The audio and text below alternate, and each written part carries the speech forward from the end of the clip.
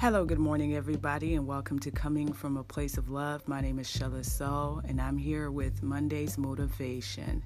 Just some words and some inspiration to carry you throughout the week. The first point I wanted to make this morning is that time reveals all things. Do not be regretful of the time and patience that you pour into the things that you love.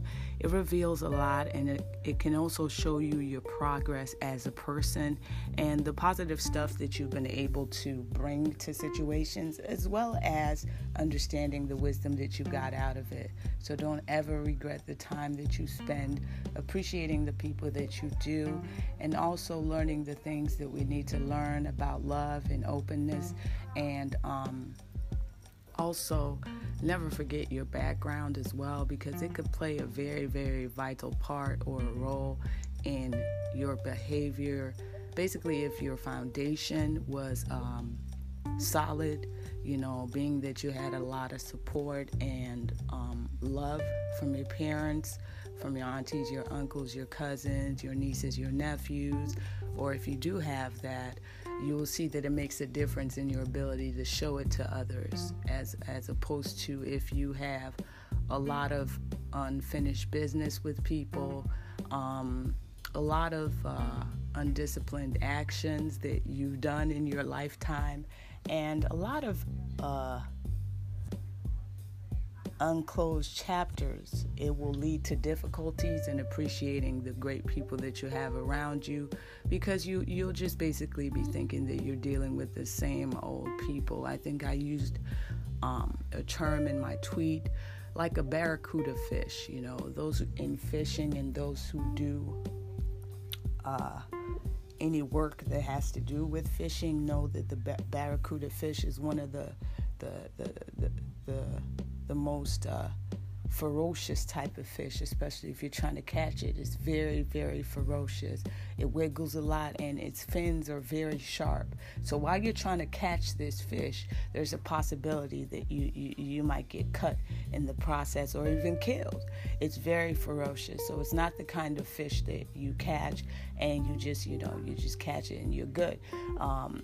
But it puts up a fight before it goes. So you can imagine, that strength that would be needed to handle the kind of barracuda fish. So you can imagine, how aggressive you would have to be as a fisherman to handle that fish.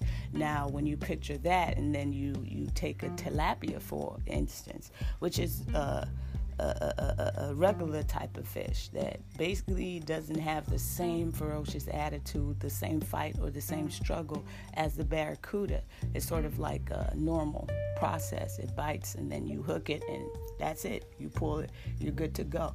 So that attitude of dealing with the barracuda, you know what I mean? You have a stubborn attitude.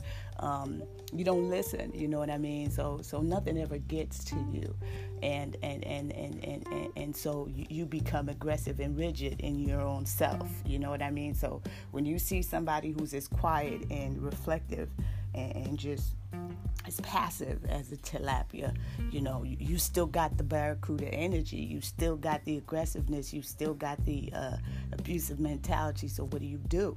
You carry that on, and you transfer the aggression towards the tilapia.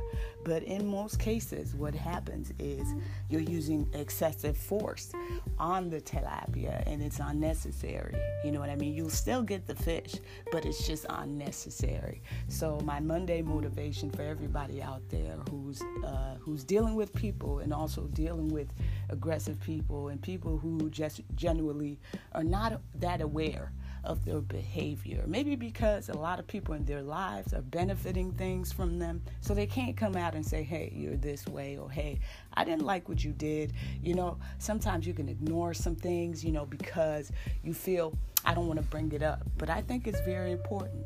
And that's why this is in our Monday motivation, in the sense that if we don't become honest, and we don't tell people how we feel, or we get so scared that we don't even want to reveal what we're truly feeling, the people who lose are us. We lose. not the other person, because we're the ones that are scared to tell them how we feel. But you should be able to walk and bask in the love that you have. That's why you're coming from a place of love. You're not coming from a place of hurt or a place of aggressiveness. You're coming from a place of love. So it's soft, it's hopeful, and it's a blessing.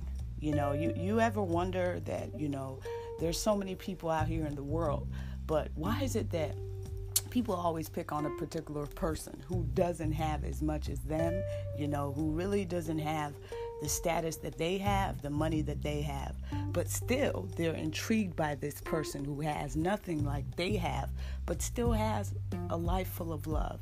And that is something that can be envied. That is something that could be wanted. You know what I mean? So don't feel like I haven't got anything, I'm not rich enough or whatever. There's something in you that is so unique and so priceless that even when you don't have as much as the next person, you understand there's still something so unique about you that your presence in this world is needed anyway. So there's something that you can do. There's something that you can say. There's thoughts that you can have for other people. So that's the thought of it.